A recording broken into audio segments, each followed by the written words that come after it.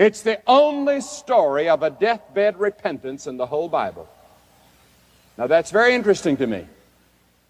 The only one in the whole Bible. This indicates that it's possible to be saved at the last moment, but it's not probable.